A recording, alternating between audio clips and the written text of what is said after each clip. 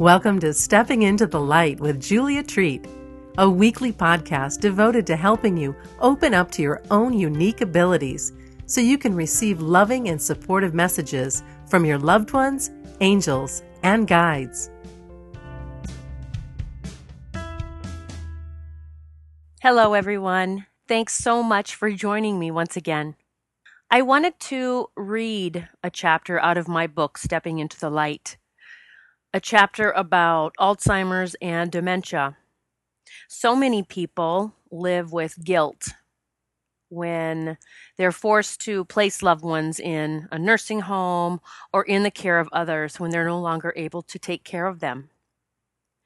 And I have had the privilege of connecting with many souls on the other side who were placed in these homes or in others' care before their passing. And so I wanted to read a little bit from my book. It's chapter 34. So here we go. I've done many readings for people where the subject of Alzheimer's or dementia were brought up by their loved ones in heaven. So many struggle as they watch their loved one, often a parent, drift off into a place of oblivion. Those left behind who are faced with making heart-wrenching decisions are often riddled with guilt and shame. The burden they carry extends to thoughts that they were not only letting down their loved one, who is afflicted with such diagnoses, but that they also might be judged by those who are in heaven looking down. The following stories are just a snippet of the many readings I've done for people who are experiencing similar circumstances. I hope that after you read them, you are able to realize that there is so much more going on behind the scenes. So much more than we could ever have imagined. I met with an amazing earth angel named Rosa. She was petite and round, with a smile that reached from ear to ear. As Rosa entered my home, I could feel the love that filled her heart. She was such a beautiful person inside and out. As I began her reading, I immediately heard that she was an earth angel, and I told her that what I was receiving. I told her that she had dedicated her life to helping others in any way, shape, or form, and she agreed. Rosa's father, who had passed 10 years before, began to come with loving messages. "Does your mother have Alzheimer's?" I asked, to which Rosa replied yes. I asked if she was in a nursing home or something similar, and she again replied yes. Rosa began to cry, and I could feel the anguish in her heart. "You feel guilty for her being there," I said. Rosa nodded her head as she held her face in her hands and sobbed. As I continued to receive guidance, I told Rosa that her father loved her so much. "He is so proud of you, and he wants you to know that you did all you could. There was no other choice." Rosa's father began to show me how he took Rosa's mother on journeys while she slept. "He takes her to see beautiful places when she's sleeping soundly," I told her. I asked Rosa, and she acknowledged that she did indeed find her mother sleeping so soundly at times that she would check to see if she was even breathing. "It happens a lot," she said. She went on to say that she had even mentioned it to her mother's nurse that very morning. She was sleeping so soundly that I actually thought she wasn't breathing. I spoke with the nurse, and she assured me that my mother was just sleeping. Rosa's father began to show me that he often came and took her mother on journeys. He showed me that they would go on train rides all over the country, visiting different destinations and taking in the sights.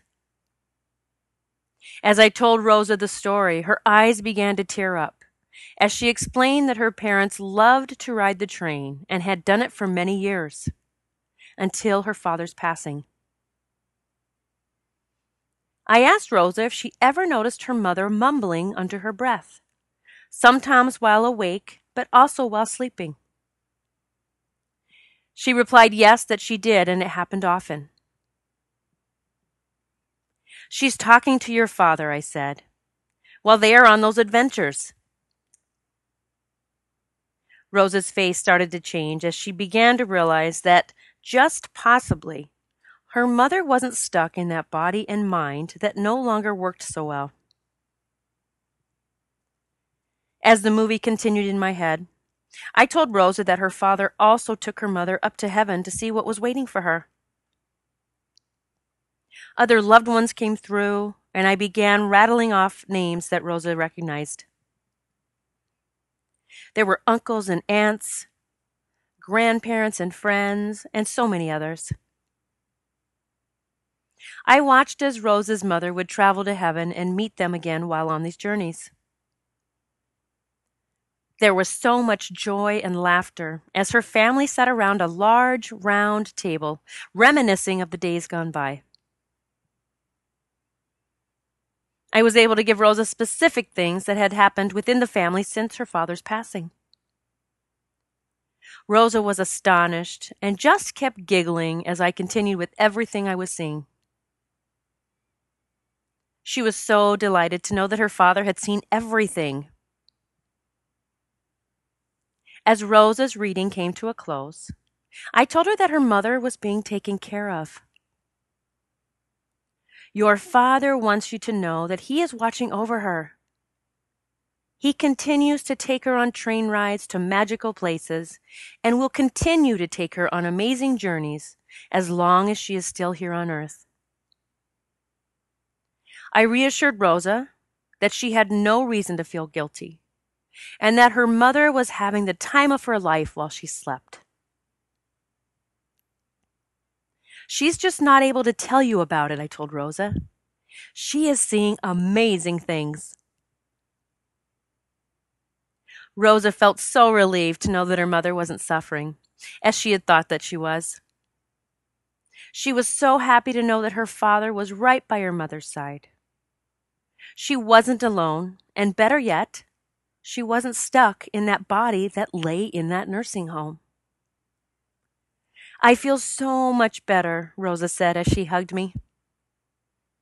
"I should have known my father would never let my mom just lay there.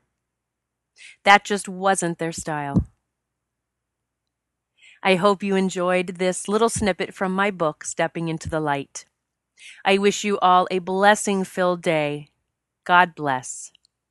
Thank you so much for listening to Stepping into the Light. Be sure to visit juliatreat.com and click on the Join the Collective page, where you can sign up to receive monthly lessons on soul surfing, energy amplification, and cultivating your own meditation mojo.